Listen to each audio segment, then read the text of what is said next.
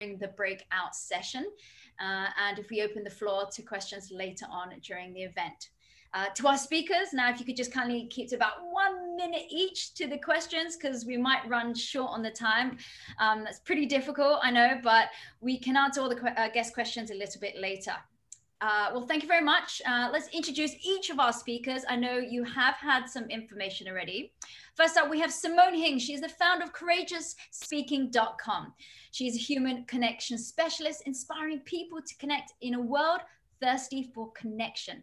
And as a former international broadcaster for 1.5 decades for the likes of CNBC, CNN, HBO Asia, and Virgin Radio Dubai, she now speaks to organizations around the world on the connection techniques that authentically bring us together. And in 2020, she created the CourageousSpeaking.com community, an online membership centered on presentation skills, which aims to empower people all around Asia to connect with their authentic voice. Secondly, we have Christina Lee. She's the founder and CEO of Global Green Connect. Now, previous to being an entrepreneur, she was appointed as Asia Managing Director of the leading global business media, Bloomberg Businessweek, where she worked for 12 years. She was also named Asia's Top 30 Eco Warriors 2019 by social media network Green is the New Black, amongst many other awards. She set up Global Green Connect, providing consulting services to keep companies to integrate ESG, which is environmental, social, and governance, as business and brand strategies. Thirdly, we've got Rebecca Yu, founder of the Maize Own. Now, Rebecca founded Maize Own, a social enterprise based in the Philippines, which supports children and women through education and employment. Steadfast in the belief that communities can become more enabled through employment and support for individuals who lack opportunity.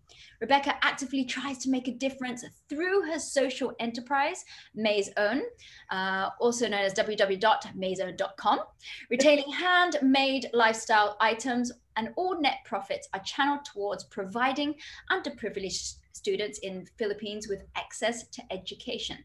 Currently, 300 students are beneficiaries of Maize Own's education efforts. And last but not least, we've got Carol Chen. She is the founder of Maskela. She's been profiled on Forbes and CNBC and named one of Harper's Bazaar most stylish women in Singapore. She's a serial entrepreneur who has built 5 businesses across 4 countries. And she's had a fashion label in LA, which was sold at over 300 stores, a uniform factory in China, which manufactured for top teams, including MMA brand in Hong Kong, worn by top international fighters, and a designer dress rental company in Singapore. Now, I've been there, which dressed the stars in the movie Crazy Rich Asians, which, by the way, is on Netflix. I'm sure you've seen it.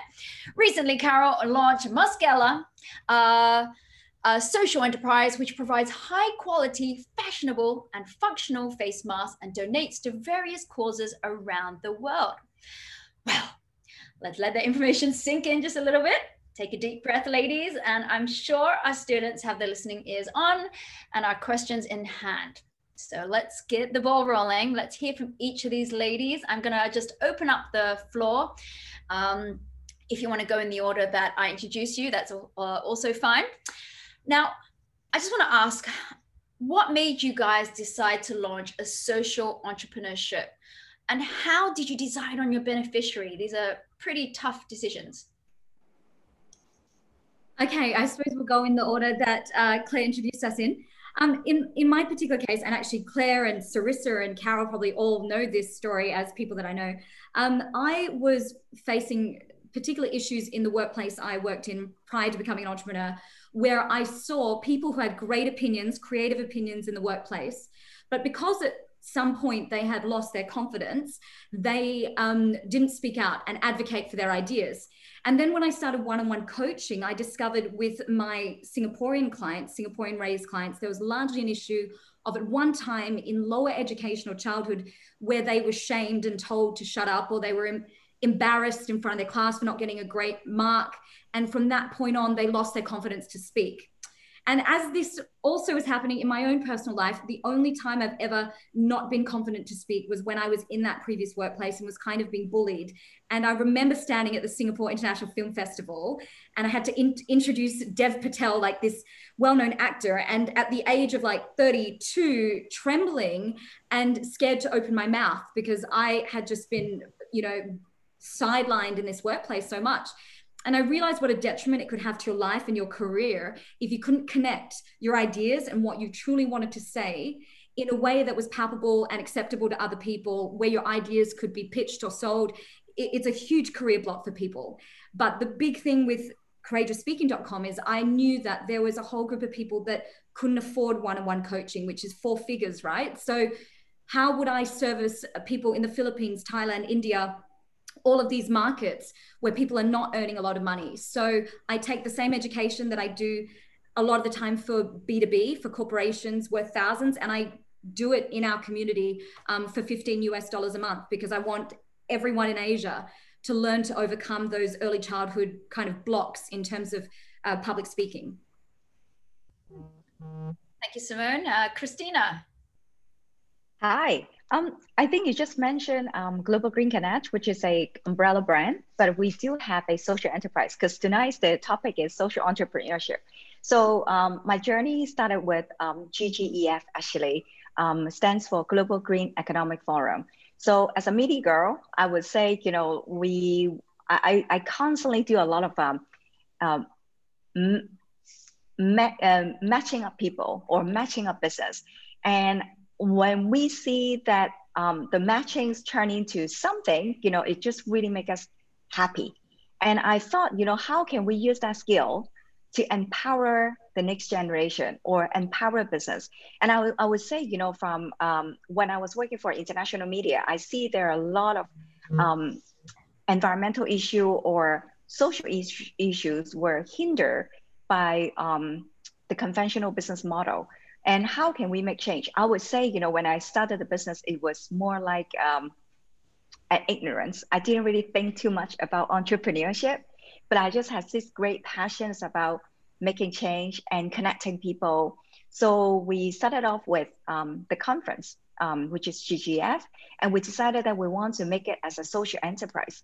And when I left corporate 8 years ago, all I knew was just, you know, a bunch of corporate executives or C-level executives. But I just knew, you know, it's so hard to make change or get them to make change. However, young people gives us a lot of hope.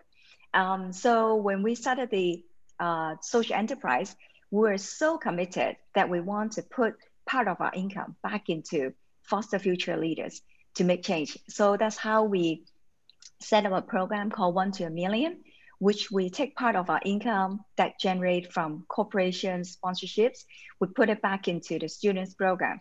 And I think it kind of make us quite famous, because a lot of young people benefit from our program. And those who got sponsored to Antarctica, not with me, but follow 2041 Robert Swan, they all came back to make a huge difference. And the reason why we call it 1 to a Million program is because these people, individual, they came back and they make a huge impact and change in their own community and industry. I think it really makes us happy when we see them. And I always feel like, you know, even they're all grown up, sometimes I feel like I'm their mom, you know, like you send your child and then they graduated and come back and they are doing great impact. In fact, the very first students that we sponsor from NUS, now he just took up a job 2 months ago, joined AIIB in China to lead their ESG investing. So for us, you know, I joke and I said, maybe I should change the program, call it 1 to a Billion, because now what he's going to do will impact billions of people along Belt and Road and the investment decisions that AIIB will be doing. So yeah, in a nutshell, of course, you know, you just mentioned about Global Green Connect, and that is our consulting work. So we feel that we need to make, in order to make impact, we also need to make it financially viable. So our consulting business is indeed our bread and butter, but everything that we do eat and breathe sustainability. Thank you so much, Christina. Yeah, hi. So I'm Rebecca, and thanks so much for having me. I don't have like a really big project, so I'm very honored to be here. But I guess my journey started about 5 years ago. Sorry, it's not COVID. I just, I was a volunteer with a lot of women's shelters in the Philippines. And I think at the time I was an international relations student at Monash University. And I felt very compelled to go to the Philippines and figure out exactly what was going on, because at the time I wasn't aware that sex trafficking was such a big deal. So I had no intention of actually becoming a social entrepreneur, but I had every intention of just helping and finding out more about the issue. And so I volunteered, I taught English, I helped in the rehab centers wherever I could. And 5 years on, I moved there full time. And I decided to start Mayzone because I felt like there were so many parts of the community that needed help and didn't have the right visibility, didn't have the right access to opportunity. And for me, I really do believe that education is the greatest equalizer. So providing an education to these young women was really, really important to me. And actually, COVID made me look at education technology and how quickly that scaled and how fast that could actually give access for these kids to a quality education. So that's what we're doing now. We're helping a lot of these kids transition to online learning. We're also trying to match them with mentors who are actually university students in Singapore so that they don't lose that human interaction. And yeah, I mean, I guess I think what's very common with all of the speakers today is that we feel compelled to do something. And that's really why I started and how I started. So. Thank you, Rebecca. And Carol, please.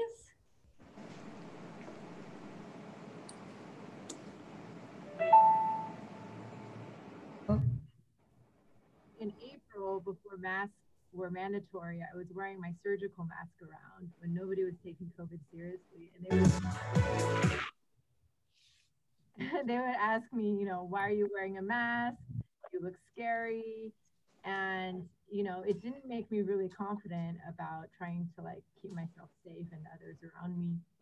So I said, well, rather than, you know, having a mask that makes me look scary, why don't I just make one that makes me look fabulous? And then no one's going to have an issue with that.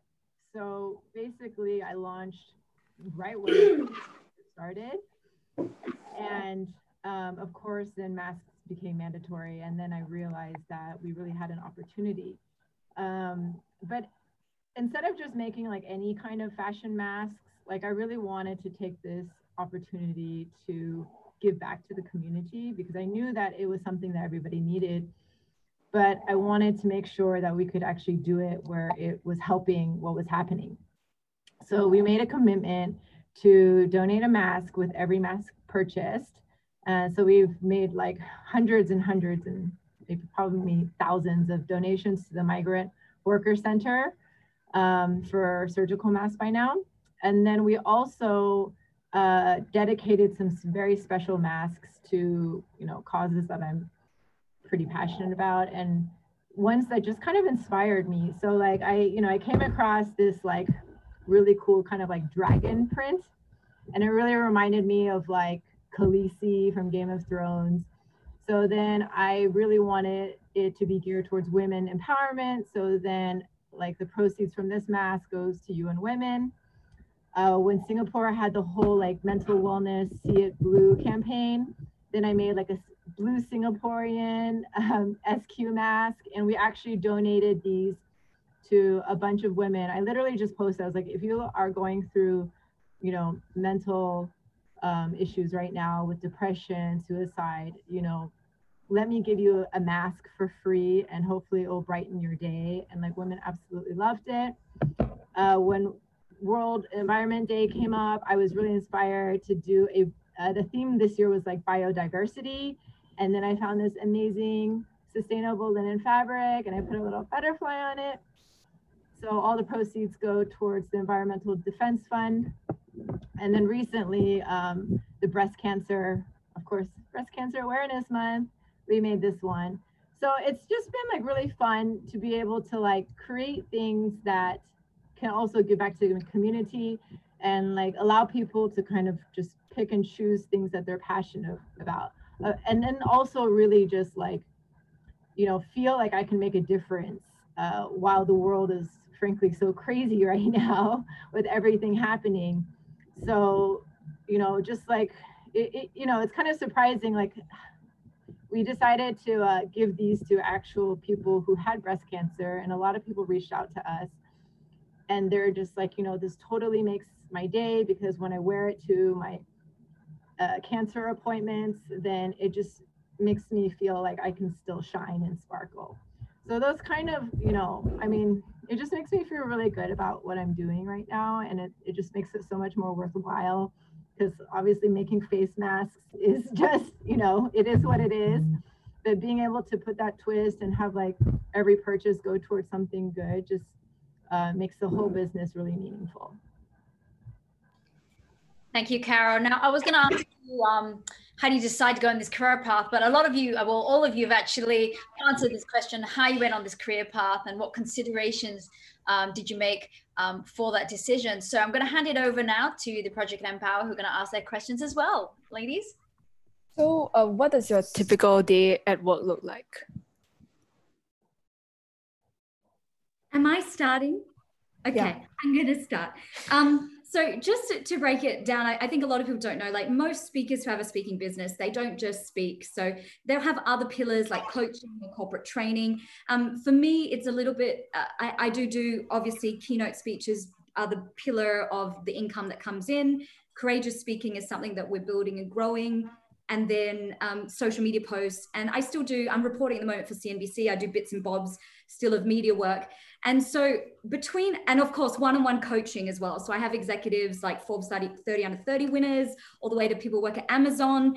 And so they come to me as well. So the day is kind of a cross section. If you think of these sectors as slices of like layer cake, every day is, and I think the other entrepreneurs on this will understand, is like a slice of running between these things. And at the moment, I'm also applying for my Singapore permanent residency. So I have a lot of work to do for that. And I'm studying at Harvard online. So the day is crazy. My answer is the day is just like a kue lapis of all of those things. Thank you. Christina, would you like to go next? Sure. I can't agree more with Simone. I think it's very hard to define what, you know, like what we do, you know, on a regular basis. And I like to think, I would like to say that, you know, like I don't really see my work as work. So I would say, you know, like you know, like for example, today, you know, I work from home, and then I could roll into the office later on, you know, if I want to, and if I need to see my, you know, like colleagues, we need to discuss, you know, face to face, then that's what I do. But since we do have two pillars of businesses, one is the consulting business, which is a little bit more serious. We go to meeting, we meet client and try to help them to identify what their needs and find solutions. And also there are a lot of people who come to us, you know, for advice. So we also have, you know, a chunk of advisory services, you know, whether it's pro bono, whether it's for profit, you know, we do quite a lot of you know, that kind of work. And then it comes to social enterprise, because we still, you know, I'm still very involved in the social enterprise part. And that involved, I would say that is the fun part, that involve a lot of work to work with young people and talk to young people, because we learn from you. So we, you know, like we create program, we want to serve you, but we also go to you and say, is it something that you would like, something that you need?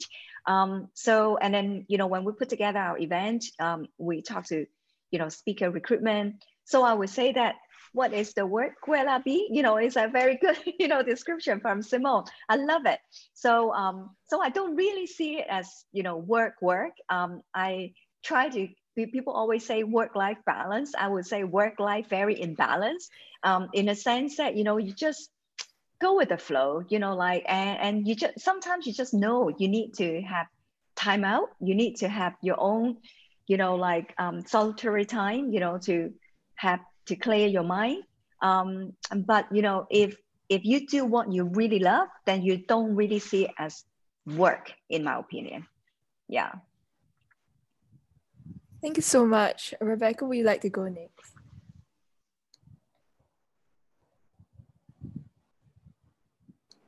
Hi. Yeah, it's a Aquila piece, guys. It's the days are very long. The days are very, very, very long. And I think okay, so usually without COVID, I would be flying a lot just because I was living full time in Manila, so I would just plan it around travel. Manila has a lot of traffic, so I would try and theme the day to a location. You don't have that problem in Singapore because everything is at most 15 minutes away. But in Manila, it was just, I would plan to just be in one area from like 8 a.m. to maybe just after, maybe before 4 p.m. But now, yeah, I mean, it's really a cross section of different industries. I'm also doing some media work with social media because I get involved in certain campaigns, especially if they're involved with empowering women. So sometimes I go for shoots, like tomorrow I have a photo shoot. I also represent a couple brands. So I work with like Bobbi Brown and La Mer on occasion.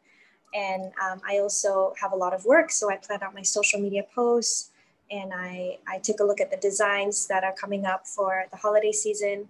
So for Christmas, we're launching a baby collection that's actually designed by students from the art faculty. So these are differently abled people in Singapore who are very, very talented. A lot of them are actually around your age. And they designed some prints for me. So I take a look at that and see what goes with everything and what the swatches, the fabric swatches look like. And it is interesting, but it means that I need to really plan my me time, right? So I think a lot of the time now we talk about self-care, and Christina, you mentioned a bit about this, and it's so important to make time for, I guess, ourselves. And so at least 3 times a week, I work out, and I'll also read. So right now I'm reading Lessons for the 21st Century. And I guess that's what keeps me in one piece. Otherwise, if we're doing so many different things, the days get very, very long, and we kind of forget why we're doing it, I guess. Yeah. Carol?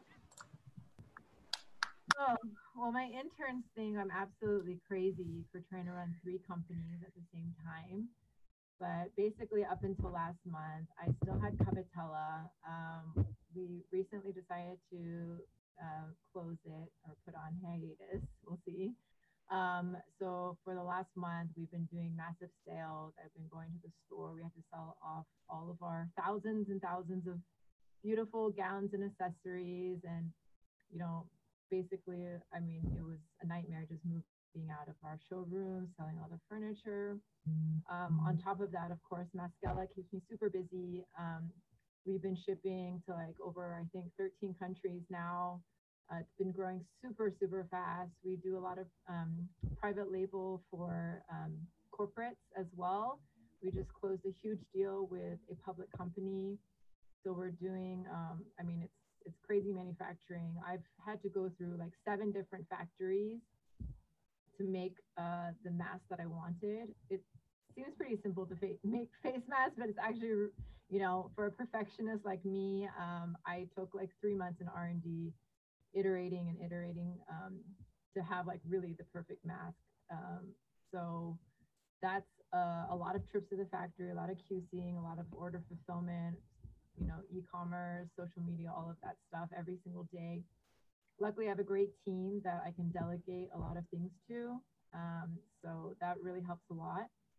And then after hours, I've actually launched my own brand again. I used to be a designer when I was in the US, but I haven't really designed since. But this opportunity came up to compete for the Singapore Fashion Award, which is a government-sponsored program. And the grand prize is that you get your own fashion show at Paris Fashion Week. And so I made it as a top 10 semifinalist and then a top 5 finalist.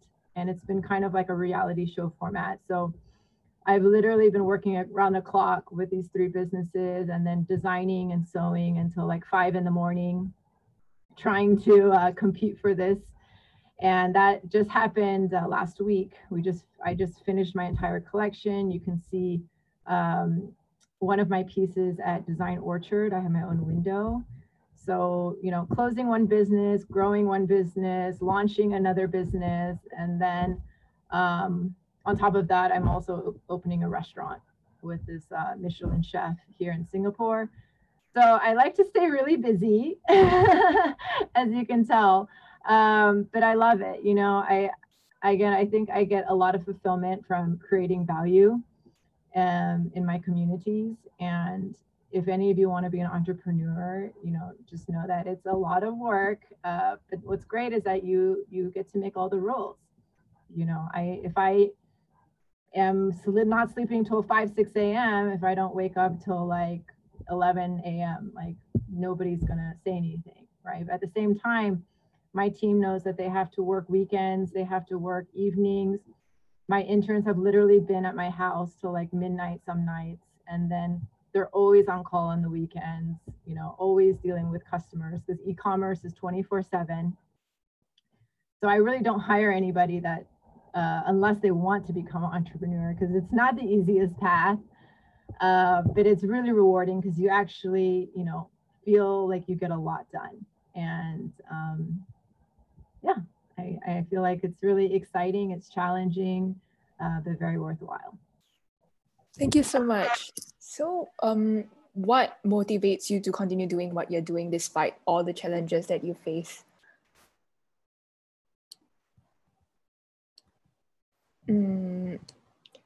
Would Simone like to go first? Or if not, Carol, would you like to go first? Okay, sure. What motivates me? Oh my gosh, I was just asked this question today in another interview, but really what motivates me is all of my blessings. I feel so lucky. I always say, like, you know, in the game of life, I've been dealt 5 aces, which is really like my family, my friends, my health, my fiance, and opportunities. You know, I already feel so privileged being healthy, having my sight and two hands, and I can walk, to be able to do the things I want to do. And on top of that, having the best family and friends to like support me throughout everything and anything I want to do, to really make me feel like I can be unstoppable. And I think, you know, with all of that, I do feel like I have a responsibility because, like, you know, God gave me all of these gifts and blessings. I think it would be like a shame if I didn't really utilize them. And therefore I do feel like a responsibility to kind of give back to this world when I can. And, you know, life is short. So, like, you know, I'm not getting any younger. I gotta like live out all my dreams and do as much as I can for this world while I'm still able to. So that's what keeps me going every day. Simone, would you like to go next? I actually had an audio issue, so could you please repeat the question? Oh, okay. What motivates you to continue doing what you're doing despite all the challenges that you face? I think there's an intrinsic desire to basically, like Carol said, make the most of my time here. Like I feel for many, many years in entertainment, I really played beneath my full potential. I stopped learning for about a decade and I got really dumb really, really fast. And so now I part of how hard I work, I think my assistant is like, thinks I'm a crazy, is that I'm trying to also make up for that lost time a little bit. But at the same time, I think the work that I used to do that used to keep me busy when I was in full time was very self-serving work versus what I do now with courageous speaking, or even when I see somebody who has very little aptitude in presentation skills gain confidence and transform themselves and be able to speak up and get that promotion. I think seeing those sorts of results is very, very motivating to me. And it goes so much beyond myself. I think that's something that also happens with age. I think your 20s are spent running around, And then your 30s, you know, people become mums, people get married, people want to contribute. And if you see everything that's happening in the world right now, obviously the work that I do is not just within Singapore, it's APAC and then global. And the ripple effect of what we're seeing in the US happen in terms of learning to speak up, learning to articulate your argument is going to have a flow-on effect here into Singapore, and is already. So it's important work to allow people who have great opinions and great voices to learn to present that in a way where they can be heard. Thank you. Would Christina like to go next? Or Rebecca? Sorry. I was on mute. Well, I'm sure all the entrepreneurs here would share my experience. You know, I think if we just focus on our challenges, I don't think we'll be able to make it, you know, make it through the day. It's just so many challenges. But for myself, I think there's a purpose, because when we started a business, we had a very clear purpose that we wanted to make change by empowering whether it's next generation or women, or even empowering business to make change, to come out from the conventional business. So I think that's a crystal clear for us when it's come to purpose. And when as much as sustainability or ESG or impact sounds so nice, when we started the business 8 years ago, nobody understand what we are talking about. Nobody understand what social entrepreneurship is all about, let alone we're entrepreneur and in sustainability business. So it's almost like a double whammy. So, you know, like everywhere we go, it took us so long to explain to people why we are doing what we are doing. So I would say, you know, like we've come a long way until now. It's like 7-8 years. And we're really happy to see young people, especially increasingly more and more entrepreneurs are looking at impact. And that's the reason why we have a Women Eco Game Changer Award that we started 4 years ago, because we see there are people who want to come into impact, like Simone, Carol, and Rebecca are all women. And we tend to do it very quietly and make impact on our own. So we created, our social enterprise created the award 4 years ago to give recognitions and bring those women out. And I think as we all work together, whether women or young people, I think we can build a sustainable future. Rebecca? Hi. So I guess for me, I guess on a more personal note, I just really am motivated to help. And I just feel like it's the right thing to do. I've been given a very privileged position. I think, Carol, you touched on that as well. And I'm so grateful for everything that I've been given. And it doesn't really sit right with me to do anything else. I can't imagine my life any other way. And it's super hard. I mean, all of us here can agree it is super hard. But when people are relying on you, when there are jobs that rely on your business to feed their family, that's all the motivation I need. I think given this sense of responsibility and given this opportunity, it doesn't make sense for me to do anything else with my life at the moment. And helping women and children is just something that I'm very deeply passionate about. Yeah, I don't know, it's just a feeling. Just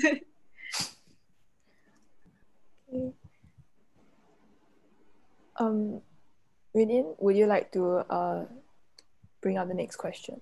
Yeah, okay. So all of you have talked about like how you're very busy, like around the clock, right? So how do you maintain this like work-life balance and maintain your mental health? I'll take that one, and I'll start by saying, like, I have no work-life balance. I'm still, you know, I started the business July 2019, so I'm still learning to do the self-care thing. I think a hot bath once in a while does a world of good. I've failed at trying to do exercise regularly, actually. So I think it's something that I will have to learn along the entrepreneurship journey because I'm so new in it. I think the other women can probably add more value in there, but I would just like to say I still think I have better mental health now versus my full-time job ever. And I think it's to do with what Rebecca said about, I can't imagine doing anything else. It fits me like a glove. It's my purpose. And I also don't have to deal with a lot of politics and bureaucracy that used to stress me out and cause insomnia and stuff. So even though I have not achieved anything near balance yet, it's still way better than being someone else's employee.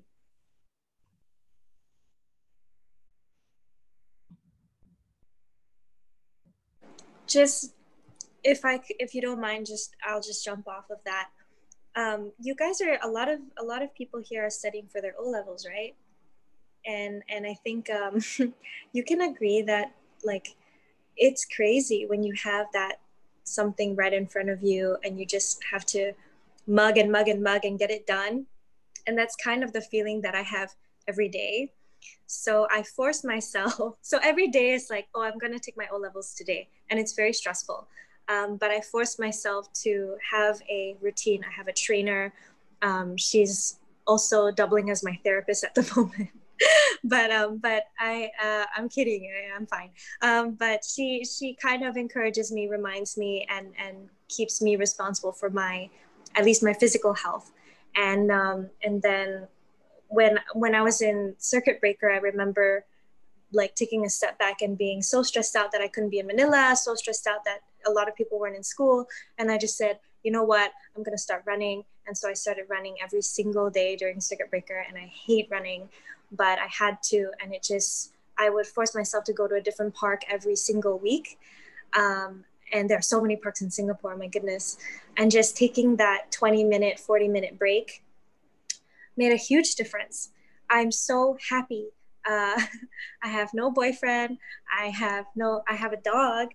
I don't spend as much time with my family as I'd like, but I'm so happy with my life. And I think learning, it's a journey.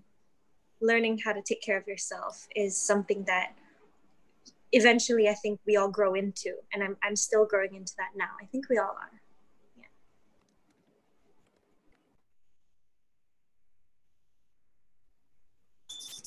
Christina, would you like to go next? Sure. I think it's really hard to have work-life balance all the time. Sometimes it's off balance, and then you just have to remind yourself to come back to get yourself balanced. And I always say, being an entrepreneur is like running a marathon. So it's how much endurance that you can, like balance yourself and make sure that you can keep going. So I think from a physical part, I try to exercise as much as I can, or like I used to travel a lot before COVID. Just like Rebecca, I spent a lot of time, traveling around the region. So I think, sometimes it's, physical is also come from mental. So how much, mental strength that you have to keep yourself balanced, to find time to exercise, to eat well, to sleep well, and also to spend time with your family. When I started my business, my son was only 1 year old. So some people thought that I was crazy. I guess I was crazy without knowing I was crazy. So I constantly have to, make sure that I, like Monday to Friday, I would dedicate my time with work, but weekend I would dedicate my time with my son. In fact, like during weekdays, I still need to squeeze time, to make sure that I look after him, make sure that he's being fed properly. He's now 9 years old, a very healthy boy, very happy. So I take it, as, my job satisfaction as a mom. I think when it comes to spiritual and soul part, I'm very fortunate that I have my religions. I'm a devout Christian. So I think my God look after my spiritual and mental health very well. So I find strength in him, which I think it makes quite a lot of difference. When I talk to other entrepreneurs that if they don't really have a spiritual reliance, I would say. But again, it's all very personal. But yeah, I think it's very important to make sure that when you're off balance, you remember to come back to try to balance. Yeah. For me, it's less about trying to get to work-life balance and it's always just work-life integration. I've never not been an entrepreneur my entire life. So this is definitely the path I've chosen and that, I like live and die for. So like, I tried to get a job like at one point and like nobody would hire me just because like, I don't have a typical resume. I've just like always just started businesses and I don't think people know where to put me at the end of the day. And then I just can't have a boss because like, I just like to do whatever I like to do. So like, I just have to have that flexibility. I have to deal with the intensity that entrepreneurship comes with, and I've accepted that.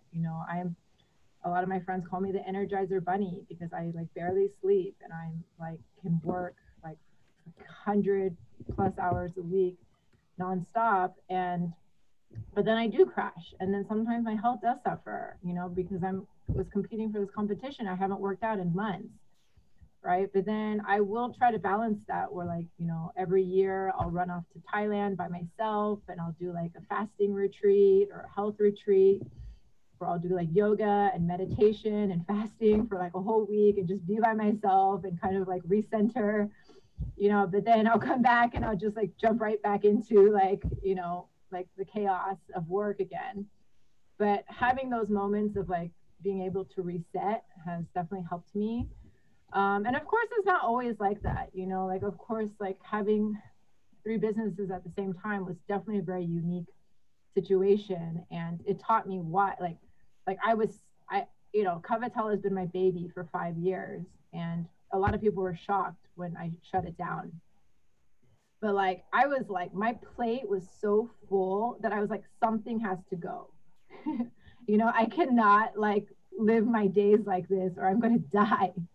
So like, Covetella was a business that wasn't making any money because nobody had events to go to. So my dresses were literally like just sitting there and I was paying rent for this 3,000 square foot store for nothing. So like, I was like, okay, well, this, doesn't have to be an emotional thing. It is what it is. Nobody needs fancy dresses right now. So like, let me just like push it off my plate so that I could get a few more hours of sleep and sanity. And then, the mental health thing, I think it's really important to surround yourself with really good friends and a good support network. Singapore has been really great that they have so many great organizations for female entrepreneurs and like also like SoGal, like, Singapore is just so special because it's like a huge village in that sense. And like, I find women here like so supportive of each other, entrepreneurs, like super collaborative. So I feel like, if your friends don't understand you, if your family sometimes doesn't understand you, then it's important to seek out like-minded individuals that can help you, encourage you and keep you going. Like Christina said, like it is a marathon and you need those cheerleaders on the sidelines to like tell you to keep going when you just want to give up and like fall to the ground. Because you're gonna have doubts, like every week I have like imposter syndrome and I'm like, oh my God, I can't do this. During my competition, in the US, I had won design awards as a fashion designer, but like I hadn't designed in over a decade. So when I was doing this competition, I was literally telling my fiance like every week, like, I cannot be a designer. I suck at this. I suck. Like, I can't do this. But I had already committed. I was top 5, so I had to crank out a collection, and it was so hard for me to do, and I didn't believe in myself. But all of my friends believed in me and my family, and they were just telling me to like push through, you can do it. And just like, at the end of the day, I did it, and I literally cried during my fashion show because I was like, I can't believe I did this. And, they were right. Like the fact that even though I was doubting myself, that they believed in me really helped me keep going. And so I think it's really important to find those people in your life. Thank you, Carol. Well, it looks like nobody has a specific answer to that question. Just don't dilute yourself, and you have to then, you know, make it a feel-good factor, or at least a positive one for yourself. Okay, we're gonna have one last question before we go into the breakout room. So if we can just maybe give one thing that comes to your head as a career advice to a student looking to launch their own social enterprise, or if they want to join one, what would one career advice be? Maybe just a short blurb. Simone. Oh, I actually I was raising my hand just to add to what Carol said. And I suppose this also answers kind of Claire's question. When we talk about like the intensity of being an entrepreneur and the pressures that come with it, it's also about what sort of animal you are. So when I say that, I mean, like, you're all studying right now for your final exams. Are you a routine person? Now, I have a partner, we live together. This is the most routine person I've ever met in my life. And I know that the way that he plans his day and structures his day, he would hate entrepreneurship. He would hate that uncertainty. So think about, if you're thinking of graduating, and the studies show that your generation, the girls on this call, 70+% of you in the US stats want to be an entrepreneur over being employed. That's a huge shift in numbers from my millennial generation. So before you just graduate and go like, I'm going to be a business owner, I'm going to be an entrepreneur, think about how you like to live your life, because some people, I believe, are born to be entrepreneurial animals, and we inhabit that space, and it feels more natural to me. I can't believe I worked for other people for as long as I did, like Carol said. So that would be my advice before you take that leap. Just think about, what sort of girl are you? What is your day like? How much of a regime do you like to have? Thank you, Simone. Christine? I would say I agree with Simone. I don't think entrepreneurship is really, whether it's social entrepreneurship or just entrepreneurship in general, I don't think it's for everyone. But if you do have a passion, and if you do have especially if you look at social entrepreneurship, if you have a purpose-driven business idea that is like burning in your heart and you want to give it a try, I would say just go for it. Because probably, gosh, I may be the oldest, in this group. I spent 17 years with international media. So I would say, 17 years working for company somewhat gave me a really good training, but also gave me a lot of baggage. When you jump from corporate to become entrepreneur. So Carol, I think it's perfectly fine that, when you never work for company, I think that gives you, less baggage, to become to be an entrepreneur or a successful entrepreneur. So yeah, I would say, if you all are very young, and you just need to be a little bit sensible and rational to sit down and put a plan together, look at what you really want to do, and do evaluate, a little bit of your risk. And I think you all can take, a calculated risk when you're so young. And if it's a purpose-driven, if it's something you're very passionate about, why not give it a try? Thank you. I was going to say Rebecca, but it sounds like a doorbell's going off. Is that Rebecca's? No, I got my food. Okay, you got it. Okay, go ahead, Rebecca. Yeah. So I think don't be too scared. I know we talked a lot about how it's very stressful and the days are crazy, but I think I would also like to convey that it is ultimately worth it if this is your heart and your soul, your blood and your sweat and your tears, many, many tears. I would say don't be afraid of failing. Don't be afraid of having to let go of certain dreams. Like with Covatella, Carol, you gave up Covatella, and that was a hard call, but it makes you strong in a way you didn't know you could be. And it also shows you what you really value. It also shows you where you are not weak, but vulnerable, right? And so I would say, just don't be afraid to fail. It's okay.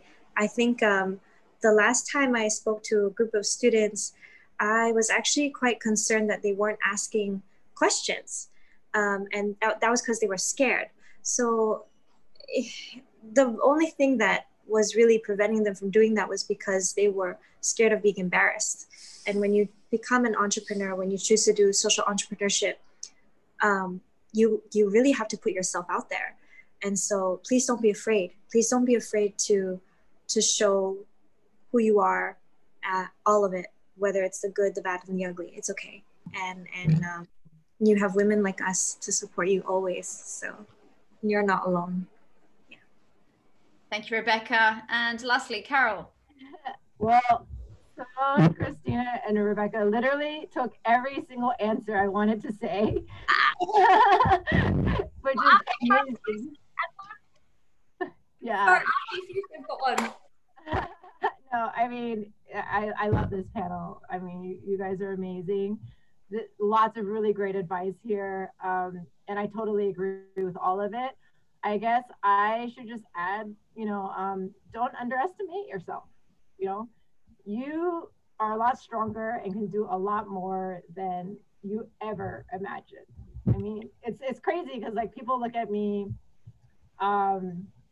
this like huge luxury car. Like I was driving $1 million car today because they picked me as their ambassador. I cannot even imagine owning $1 million car and much less being the face of their brand. And they picked me because they wanted an empowered woman who wasn't afraid to like chase her dreams and think outside the box. And it's so crazy because like, I grew up in Texas as like one of the few Asians amongst a sea of white, beautiful white blonde girls. And I was so shy because like, my parents are Taiwanese immigrants and I just never felt cool enough, pretty enough. I had super thick glasses and braces. I was just like very awkward. And I was so shy, I couldn't even like raise my hand in class to answer questions, right? And I was just kind of like this like ugly duckling. And that's what my dad calls me. And, I literally had to like, just like force myself to just overcome my fear of speaking, of like being insecure and just like grind my way to being empowered, right? I didn't really have like that many role models besides my parents, but seeing my parents kind of like go from like broke immigrants to like, community like philanthropists was like, such an inspiration. But for me, just as like a woman, like I forced myself to do beauty pageants because that was like the scariest thing in the world to me, to be on stage and to like have everybody stare at you while you like answer questions. But then the more I got used to it, it's like, it's amazing. And like, that's why it's great that, there's resources like Simone, where you can literally have coaches to help you become, more self-empowered, because like she could literally unlock potential that you didn't even know you had, right? And there's lots of other like people out there, like life coaches, like watching Tony Robbins stuff, and just constantly trying to improve yourself and push yourself to become better will always help you, no matter what kind of path you want to take in life. Just know that every day you're doing something to become a better version of yourself. Thank you very much, Carol. And end off that failure will lead you exponentially to success. That's what we're looking for. Well, right now, we are going to go out to the breakout rooms. That is the end of the panel discussion. Can I ask the students here, just to turn your cameras on so that they can actually see you and have a conversation, interact with you. It's nice to be able to see you. I do believe our other co-speakers are going to put us into the breakout rooms. So we'll see you back in a couple of minutes.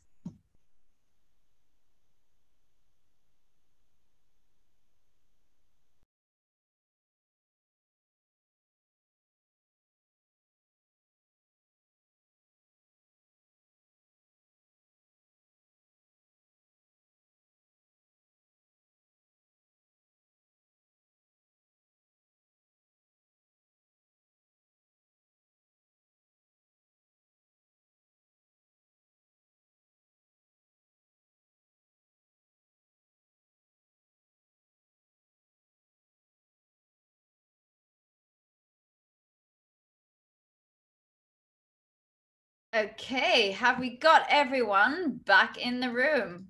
Just checking. I think we've got a couple of people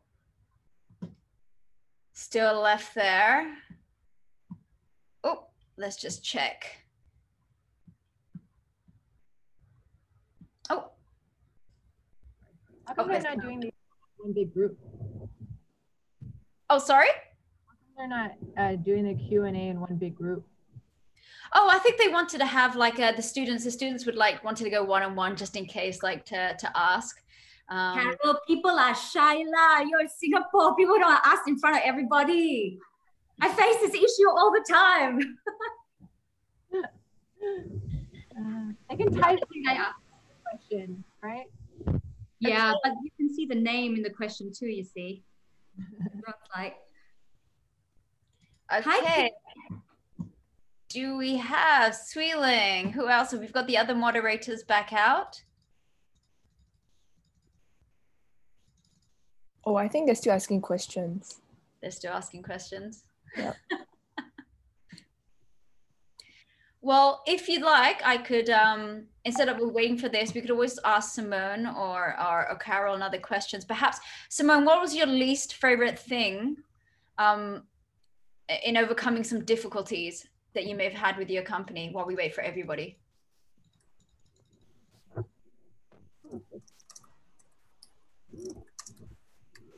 I'm so sorry. There's a communications expert right there. So, I mean, Carol, I'm sure you can understand whether when you first came here, you would have come here on an employment pass.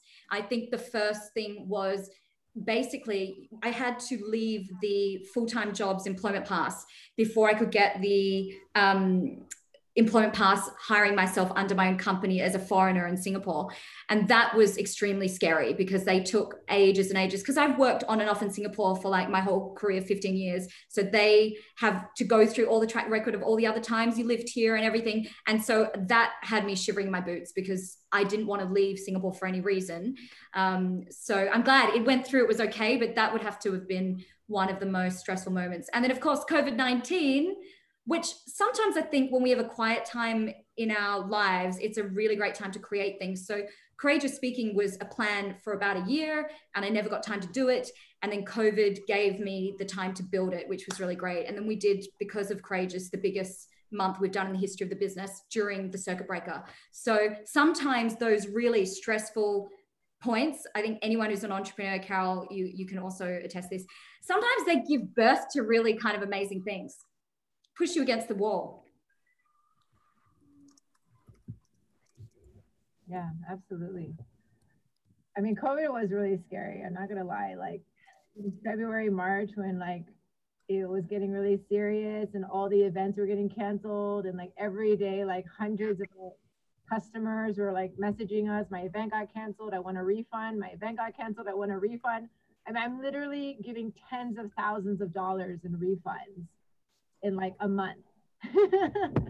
Right? It's like all the money that I've made like in the past 6 months is just like gone. And I'm like, how am I going to pay rent? How am I going to survive, you know, for the next few months? Like how am I going to eat? Right? Like, how am I going to pay my staff? Like, it was very scary. But you just have to like, yeah, when your back is against the wall, like Simone said, you know, you have to just be creative and make it work. Right. And I would just add to that, it's also about the type of business too. Like, you know, for the particular work that I do, like consultancy, training, speaking, I don't have traditional overheads. Like someone like Carol has packaging, product, you know, a physical space, whereas what I do is a bit fluid. So it also is, the amount of pressure you have might also be dependent on the type of business. Because when you have stock waiting there that has to be sold, or, you know, Carol, my heart goes out. I mean, I was following you on Facebook going like, you go girl, and then wearing your mask on Instagram and like whatever I could do, because I know what it feels like when that pandemic hit. And I would just do free speeches during that time to like create momentum until they turned into paid speeches, because we never knew what would happen to keynote speeches, what would conferences do? What would they have budgets? Would they care to do virtual? And of course the answer is now it's all online. Is everyone back yet? Oh, not yet. We're just waiting. Just to follow on to that as well. We're just while they come in. Even for myself, I had my own business called the Karting Arena that I ended up actually unexpectedly selling during the COVID, which it was a fearful time, like everybody going to it, thinking, oh my gosh, tourism stopped. What am I going to do? Who's going to come to my kart track after like 5 years? And one of the wonderful things is that we were able to sell the business. And actually from that, we were always tinkering on the idea of doing something else because that was like a passion project based on our lifestyle of motorsport. And being able for that, it was a blessing in a way because we were able to then focus on other projects that we really want to do, just like both of you other guys. So it actually gave leeway to greater things that we were able to create more, like everybody else has said. So in some kind of way, it was really good. COVID was an amazing opportunity, and it brought like, just amazing opportunity to grow, even not just from a business view, but from a personal view and relationship view. Okay, let's just see. Have we got? I know everyone is just asking. There's like one more question over here. Let's just see. I think we have one more group that's supposed to come back in. Let's ask just one more question. How did you raise money to support your company? That's an important question. A lot of people were wondering. Simone. Oh, I love this question. I'm really proud. I bootstrapped my company. All the capital in the company is mine, 100% mine. I had a local director who put their name on to incorporate, and then how you do it. If you're a foreigner, they can just remove their name. So really proud when I say Simone Heng Speaking Private Limited is mine. It really is mine. But that's the case because, like I said before everyone joined, my business doesn't have traditional overheads. Like I don't have office space and things like that. So I could do that because it can all be done online and it's not location specific. Thank you, Simone. Okay, so everybody in the room, I just check with Swee Ling. I think I've seen everybody just rejoin again. Thank you. Yep, I think so. Pardon? Yep, I think so. Everybody's here. Thank you so much. We were just carrying a couple of questions just to fill in the time. Well, thank you, everyone. It's been an amazing evening. If you want to connect out, I'm sure there will be more information provided by Sogal as well as a project Empower. Just want to say a big thank you to Simone, Christina, Rebecca, and Carol, as well as my co-host Swee Ling, Francine, Yun Yin, as well as Nicole from Sogal, and Sarissa, and of course to all our guests. Thank you so much. Any last words from you guys? Thank you so much for your time. Thank you so much for having us.